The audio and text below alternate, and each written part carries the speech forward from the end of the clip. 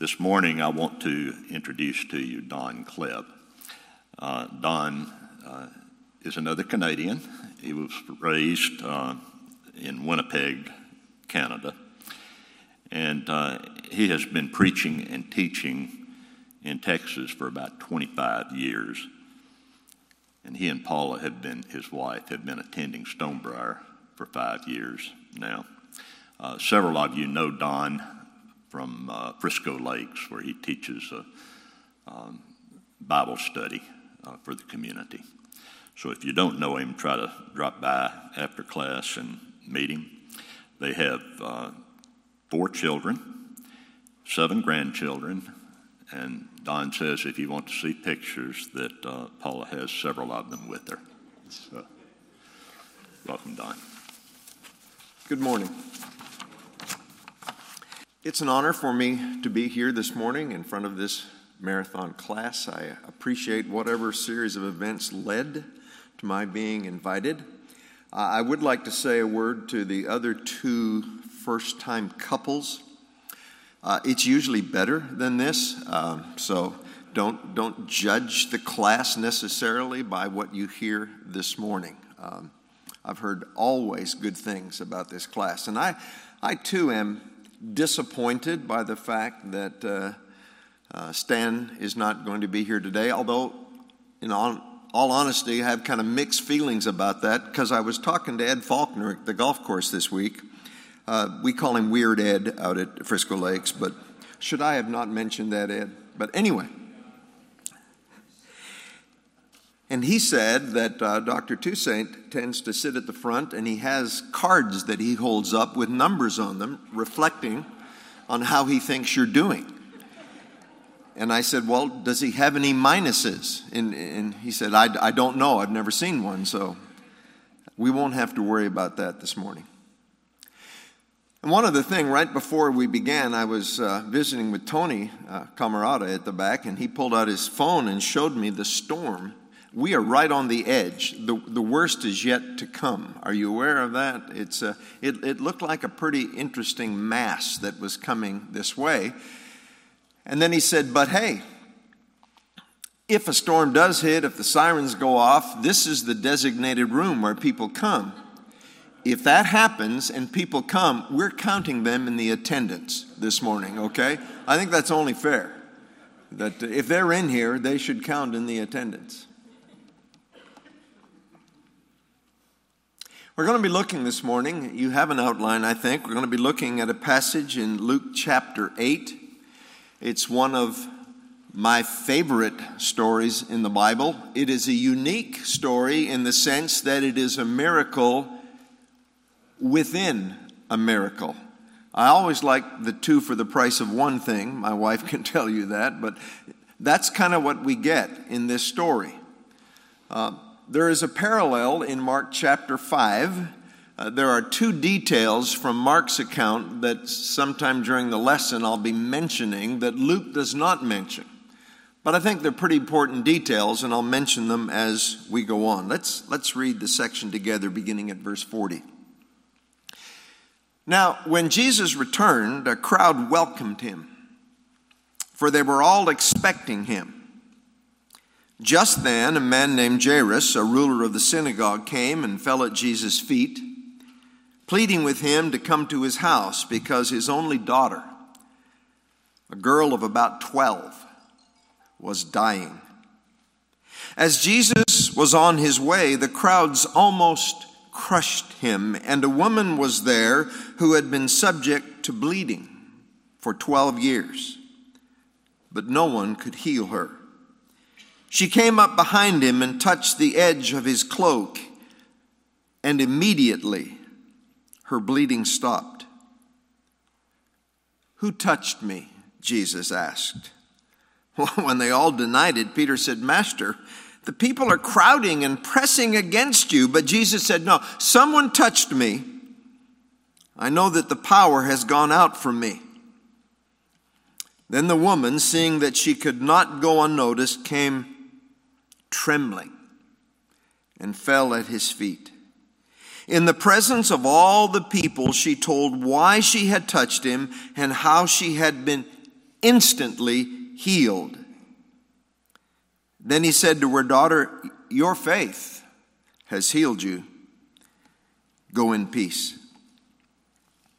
While Jesus was still speaking, someone came from the house of Jairus, the synagogue ruler.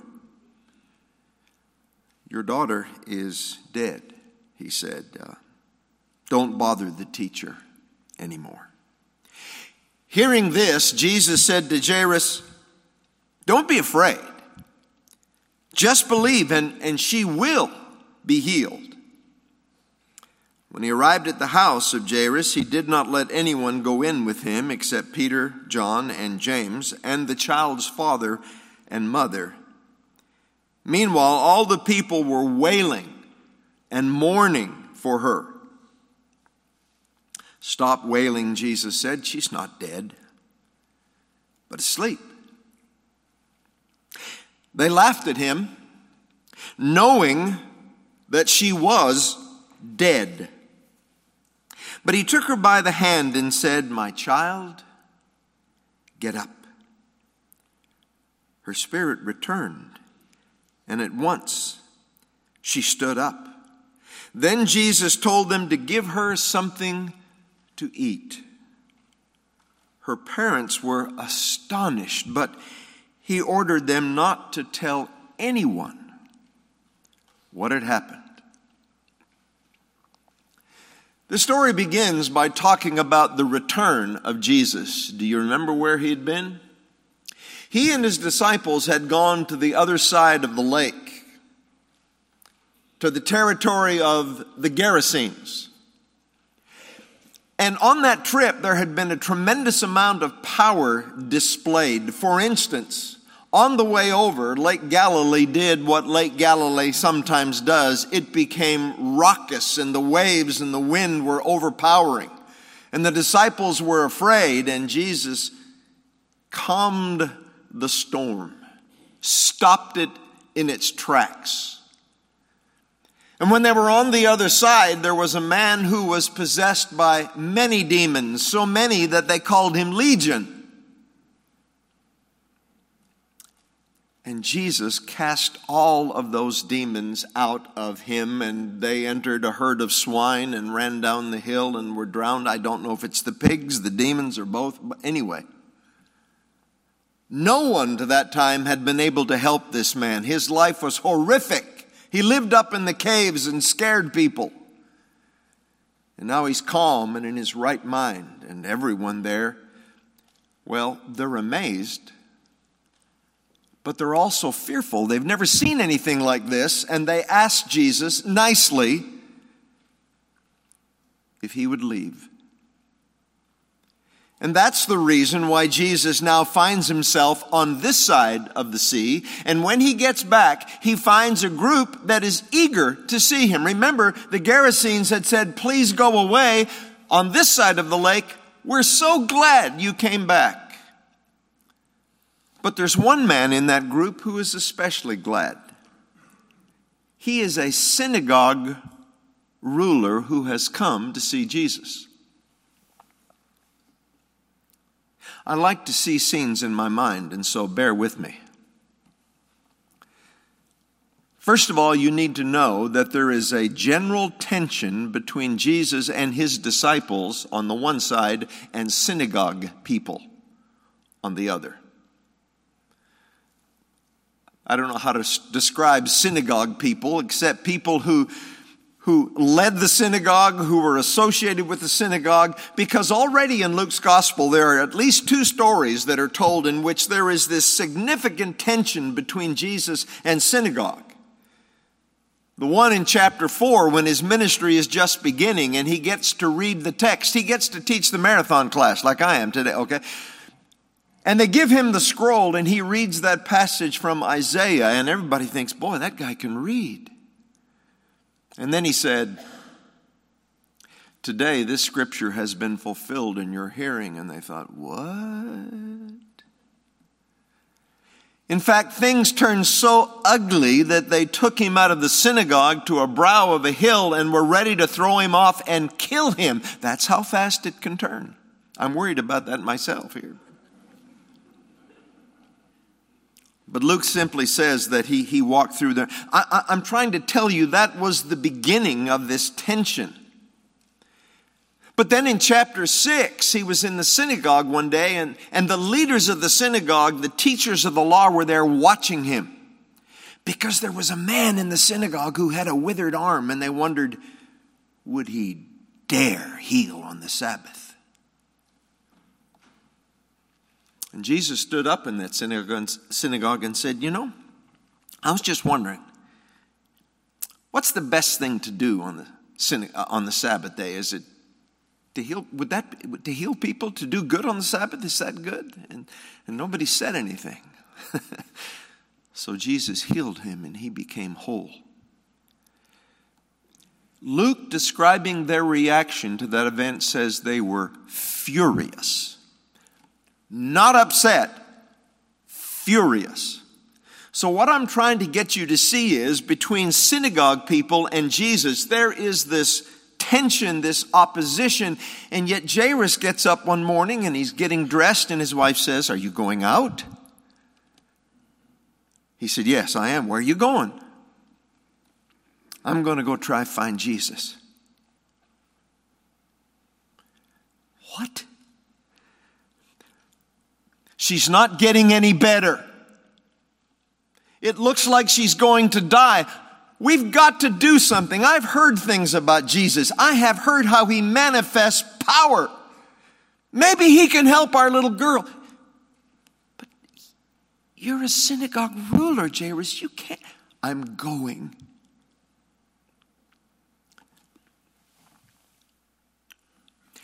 I'll try not to get emotional here, but I need to tell you something. I have a son named Jonathan, and when he was 12 years old, he got sick. He started throwing up for 4 days. All he did was throw up.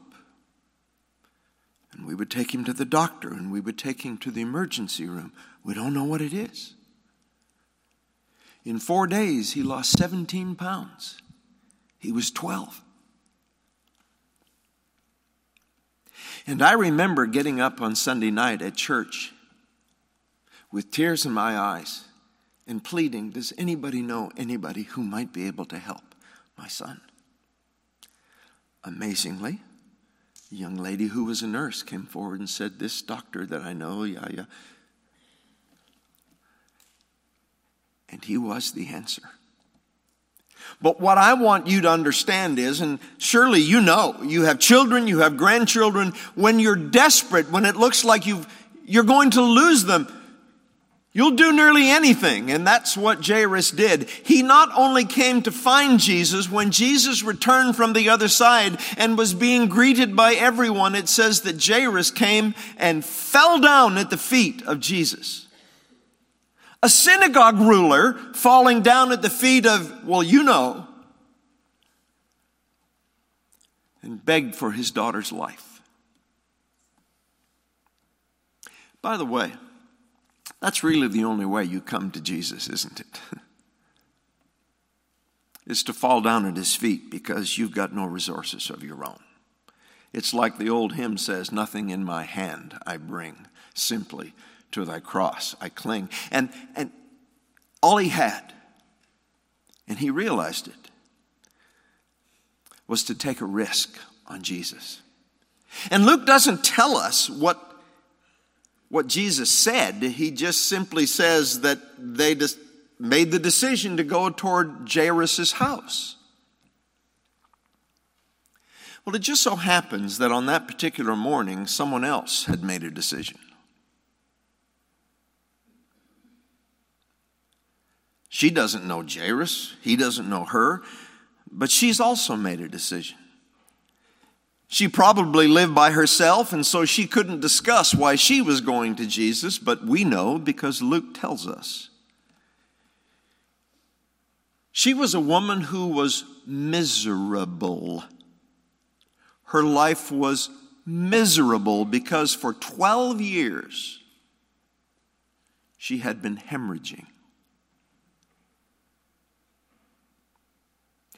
The Deuteronomic Code says, well, it calls it usually an issue of blood, but it says several things about that woman. She's unclean, which means she can't go to the temple. And anybody she touches is unclean, so you're not having her over for 42 on Friday night, if you understand what I mean. Spiritually, socially, and in every other way you can imagine, her life is filled with misery. She decides, I'm going to risk. But she can't do really what Jairus does, that is to say, come openly and fall at the feet of Jesus, because you see, she was an outcast in her society, and so she disguised herself. Probably not the mustache and glasses, that we might use, but she disguised herself, kind of covered herself so no one, and it's so ironic that with all of this crowd around Jesus, that's what it says, In fact, Luke uses the word that they were crushing Jesus. There were so many people. With all these people around, and she is working her way through the crowd. And everybody that she's touching is now unclean. She's desperate. She's willing to try anything. And finally, she gets close enough and reaches between two people and touches just the edge of Jesus' garment. And I don't know how this works. But the text says, immediately she realized that she had been healed. Something felt different. She doesn't say it might have helped. I was instantly healed, and she knew it. And see Jesus as just for a moment he pauses and says, excuse me, I believe someone just touched me. Come on. There's a little humor in that if you'll just see it. When people are crushing you, you don't ask, who touched me? And the disciples tried to explain that to him, and Peter voiced, Lord, touched you? Come on. Everybody's touching you. No. Somebody touched me in a different sense. I felt the power leave me. Now, who was it? And all of these blank faces. No one said anything. And Jesus, reminding me of a 6th grade school teacher I had once, said, fine, we're not going anywhere until someone admits they touched me. It reminded me of the school teacher because he said, we're not going anywhere until someone confesses who arranged this. Fine. We're all having to stay in detention unless I admit it, so I did. But anyway. And I don't know how long they stood there, but it was tense. And finally, the woman came forward trembling. And Luke says, did you notice she fell at his feet, just like Jairus had done? She fell at his feet and said, I did it. I was desperate. I touched you and I'm healed. Man, now that's a robe. Did y'all ever watch The Robe with Victor Mature? Come on, y'all are old enough to have watched The Robe. Don't try to act like, boy, that old movie? I don't think so. Well, it was just kind of what you'd thought, the robe that Jesus wore, and everybody needed to have it because it had all the... No. Jesus makes it very clear what happened. He said, your faith has made you well. It wasn't the robe.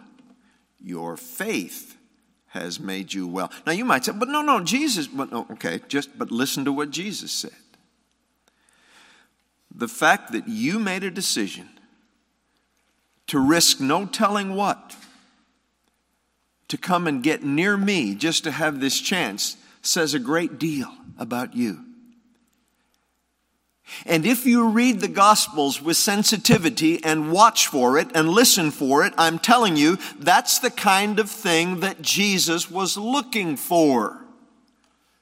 That's the kind of thing that he tended to upbraid his disciples about, like in the boat. Where's your faith?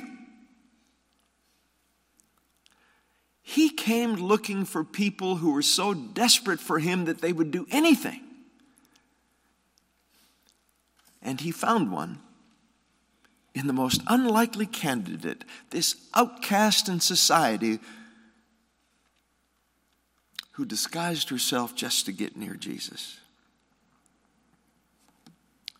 Now, I want to tell you something. You don't have to know this to go to heaven, but so, you know.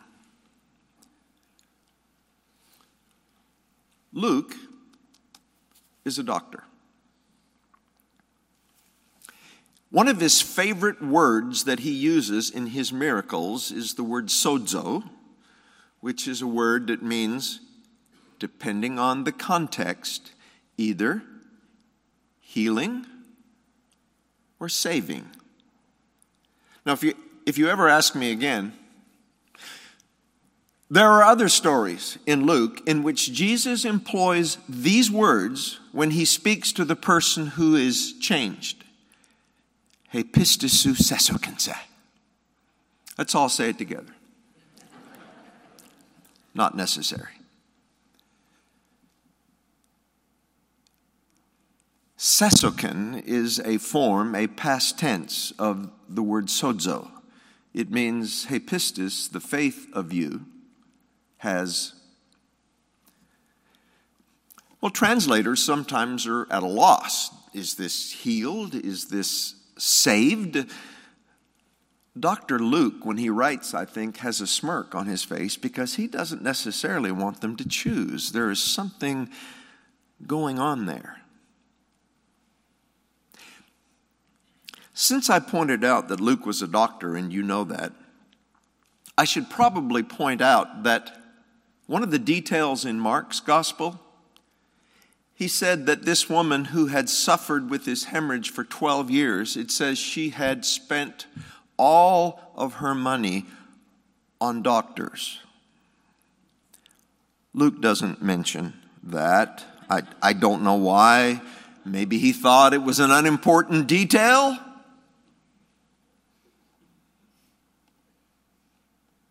So not only is she an outcast, but she's broke. Because she had gone to doctor after doctor after doctor, and no one had been able to help her. But Jesus says, He pistisu sesokense, your faith has definitely healed, but maybe more. You're never sure with Luke, but that's another story. I know we have to quit at 10:30, so I'll go on. I'm kidding, I know. When the band starts playing, well, let's just all join in, it'll be fine. Well, try for a moment while all of this scene is going on. Try to imagine the chagrin of Jairus.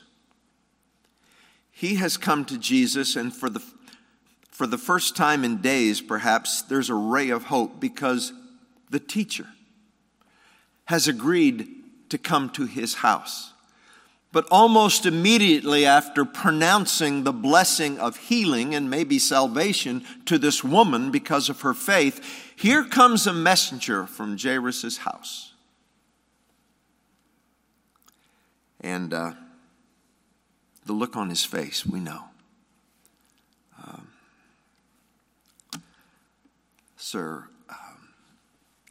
your little girl, she died. I'm sorry. You don't have to trouble the master anymore because, you brought him to take care of her and now it's too late. I'm sorry. And you can almost hear the cumulative from the crowd. Jairus is a very popular synagogue leader. The people are with him on this. And now, just because some woman slowed it down, it's too late. And then the look on Jesus' face. Wait. Don't give in to fear. You need to keep on believing, which is what the Greek text says. You believed when you came, and as we were traveling, you believed. Just because you got this report, don't give up hope and let fear take over. She'll be okay. She'll be healed, I'm telling you. And Jairus, with, I'm sure, somewhat mixed feelings, as in, I believe, help my unbelief. That's another story, but I'm sure it's the way Jairus felt. They continued on to his house, and when they get there, it's quite a scene.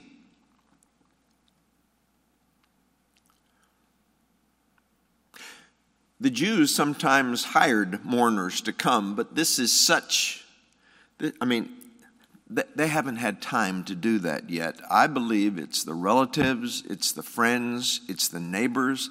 They've gathered there at the house to show their support.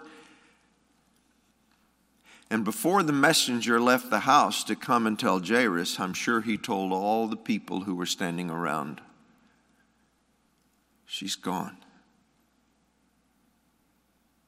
She's just gone. And when Jesus walks up toward the house, he can hear the wailing, the mourning. This is a 12-year-old girl just on the brink of womanhood with all kinds of potential. Gone.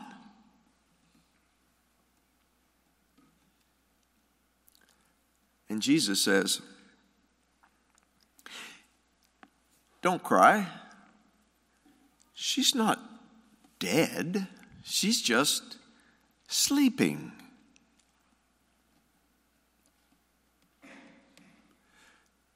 Now, I'm not sure we can get the full grasp of what that would have meant in that context. But Luke makes it pretty plain how the people reacted. They laughed at him. And I'm sure there were a few, what an idiot. Because Luke says they knew she was dead. They knew it. Now in ministry, I've had a couple of occasions to be in the room when people died. Have you? And I remember this one man specifically whose breaths were very shallow. He was very sick. And his son was standing at the bedside facing me, and I could see the son and I could see the father behind him, and he stopped breathing. And I waited just a few seconds, and I said, I think your father just passed away. And he turned and looked for breath, just like I had been watching. There was none, and he went and called the nurse, and they came running, and they pulled the sheet up over his head because he had died. And I'm just trying to say, there's a big difference between being really sick and dead. And they knew she was dead. So who in the world comes in here and tries to say something ridiculous like this? She's just asleep.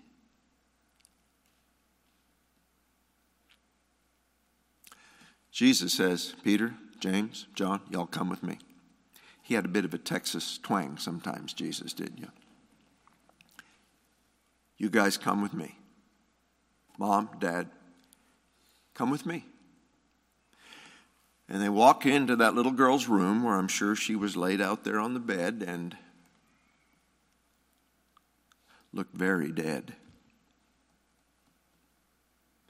And Jesus took her by her little cold hand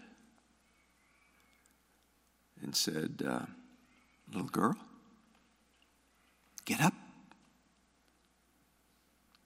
Another detail in Mark.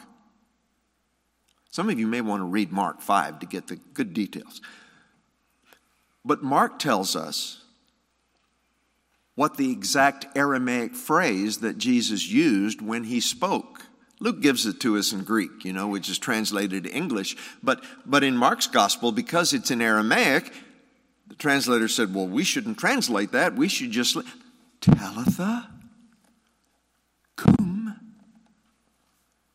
Which means, little girl, get up. But Jesus said Talitha, which means little girl, cum.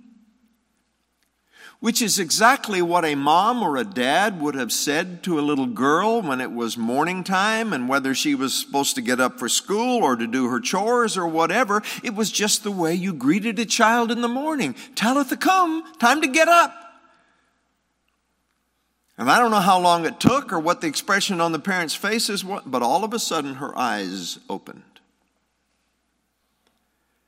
And I wasn't there, but I'm sure I can tell you that Peter, James, and John's eyes got a little bigger too. And the parents, it says they were astonished in the NIV. They were astonished. Why? Because they knew she was dead, just like everybody else did. And Jesus says, it seems strange, really, I guess, but why don't you get her something to eat? Well, assuming that she had been sick for some time, she probably, if she was like my son who threw up for 4 days, she needed to eat. Why don't you get her something to eat?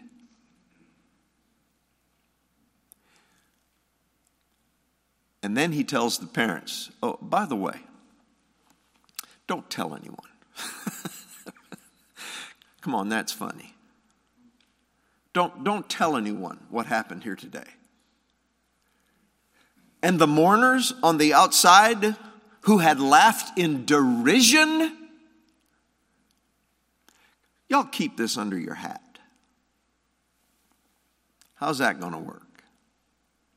I can just see one of them the next day. I tell you, Agnes, she was dead.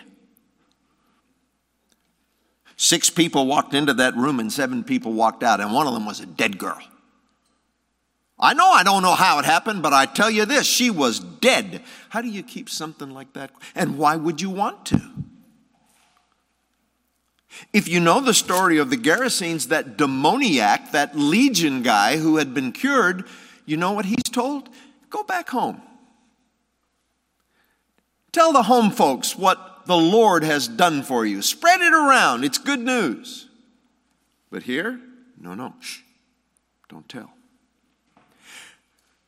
Luke doesn't tell us the reason for that, so I can make one up. Our Lord is always working on his Father's timetable, and it's not time yet.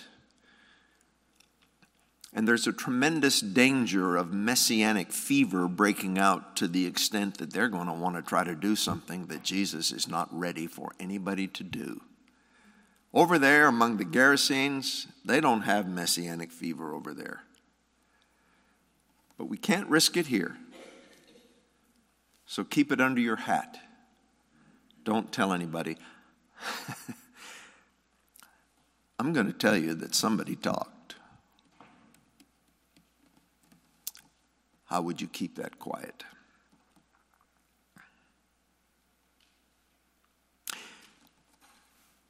It's a story of contrasts, isn't it?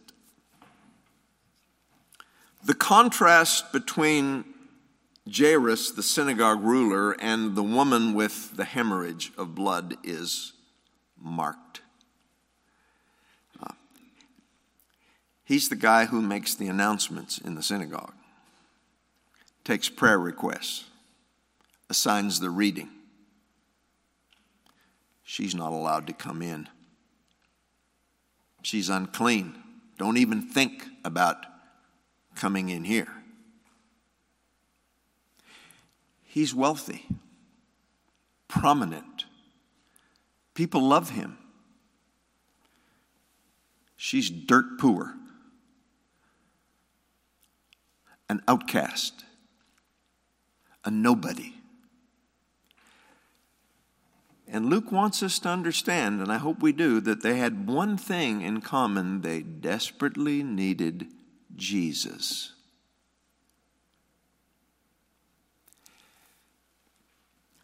And as I look at us here today, we're all a little bit different. Some are more different than others. Ed is, well, anyway. It's okay, Ed. But we're different. We come from different backgrounds. We had different upbringings. We have different relatives. We're different. But we all have this same common need for Jesus. That's what brings us together. And I couldn't help but notice in the announcements today, or the prayer, or both, if we can just get the simple gospel story to people. Why? Because they all have one thing in common. They have a desperate need for Jesus. Whether it's the bank president or the biker who has it doesn't matter. A lot of contrasts in our world, and the one thing they have in common is Jesus. And both of these people, notice, both of these people took a huge risk. The synagogue ruler falling at the feet of someone who was despised by most synagogue people, that's a risk. The woman who wasn't allowed to touch anybody but pushed her way through the crowd, that was a risk. They needed Jesus, and there needed to be a risk to find him. And sometimes I just want to say to people who have bumped into a wall every which way in the world in life, why don't you just try Jesus? Come on! Take a risk. We hope they will. Secondly, there is a contrast between the despair of the mourners and the optimism and the hopefulness of Jesus. You can almost see the crowd who is following with Jairus and Jesus just sink in despair. Oh no, not that word. Not she's dead. No, wait, Jesus says, wait. Don't give in to fear. Just continue to believe. Guess who was right?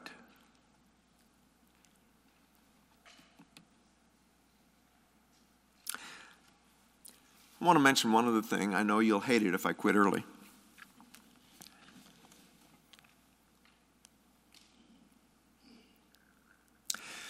Believe it or not, I have run into people who find this story to be a little difficult and confusing for them. And I'll tell you why.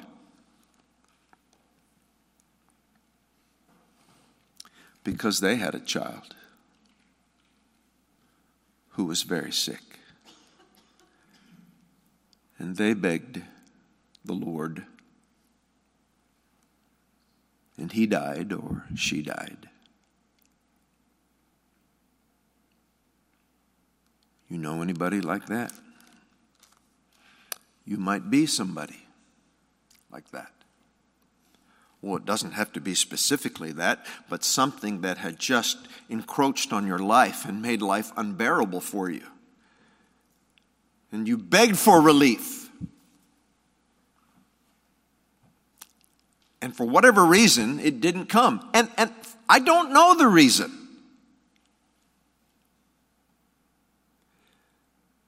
But the hero of our story still speaks a word of optimism to all of us. Because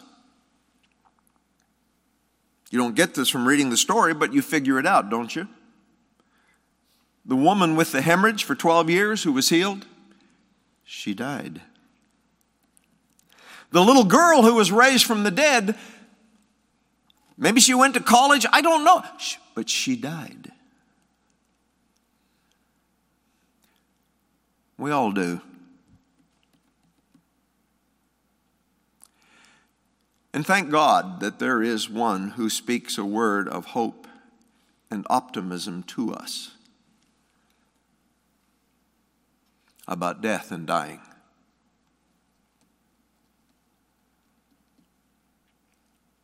In 1 Corinthians 15, when Paul was writing about the resurrection, he said, if it's just in this life that we have hope, oh my goodness, pity us. But our hope transcends this life. We believe in one who said, "The hour is coming when all who are in the graves will hear the voice of the Son of Man and come forth."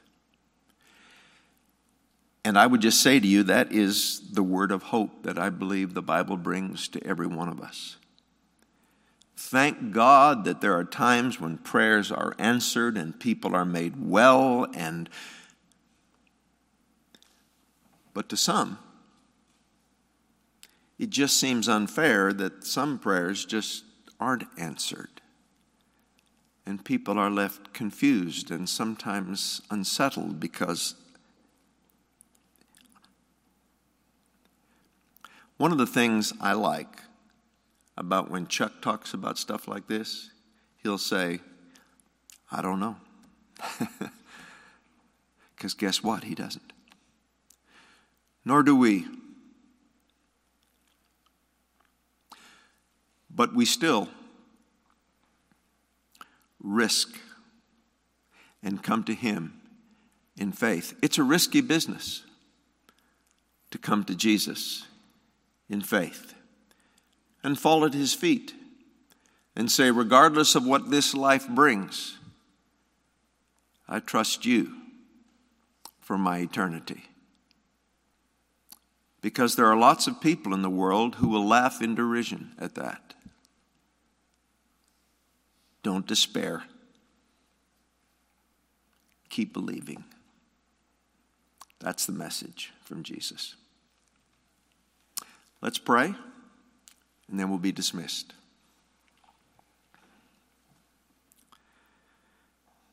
Father, these stories that have been preserved for us are not only, I know, to show us how wonderful and powerful the Son of God is, but also, Father, to give our spirits enlightenment and help us to hope even when hope seems difficult. Only through Jesus, and it's his name we pray. Amen.